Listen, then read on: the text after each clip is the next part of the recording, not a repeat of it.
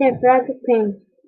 In the old times, when it was still of some use the words from the thing on one, there lived a king whose daughters were all very pretty, but the youngest was the most beautiful of them all.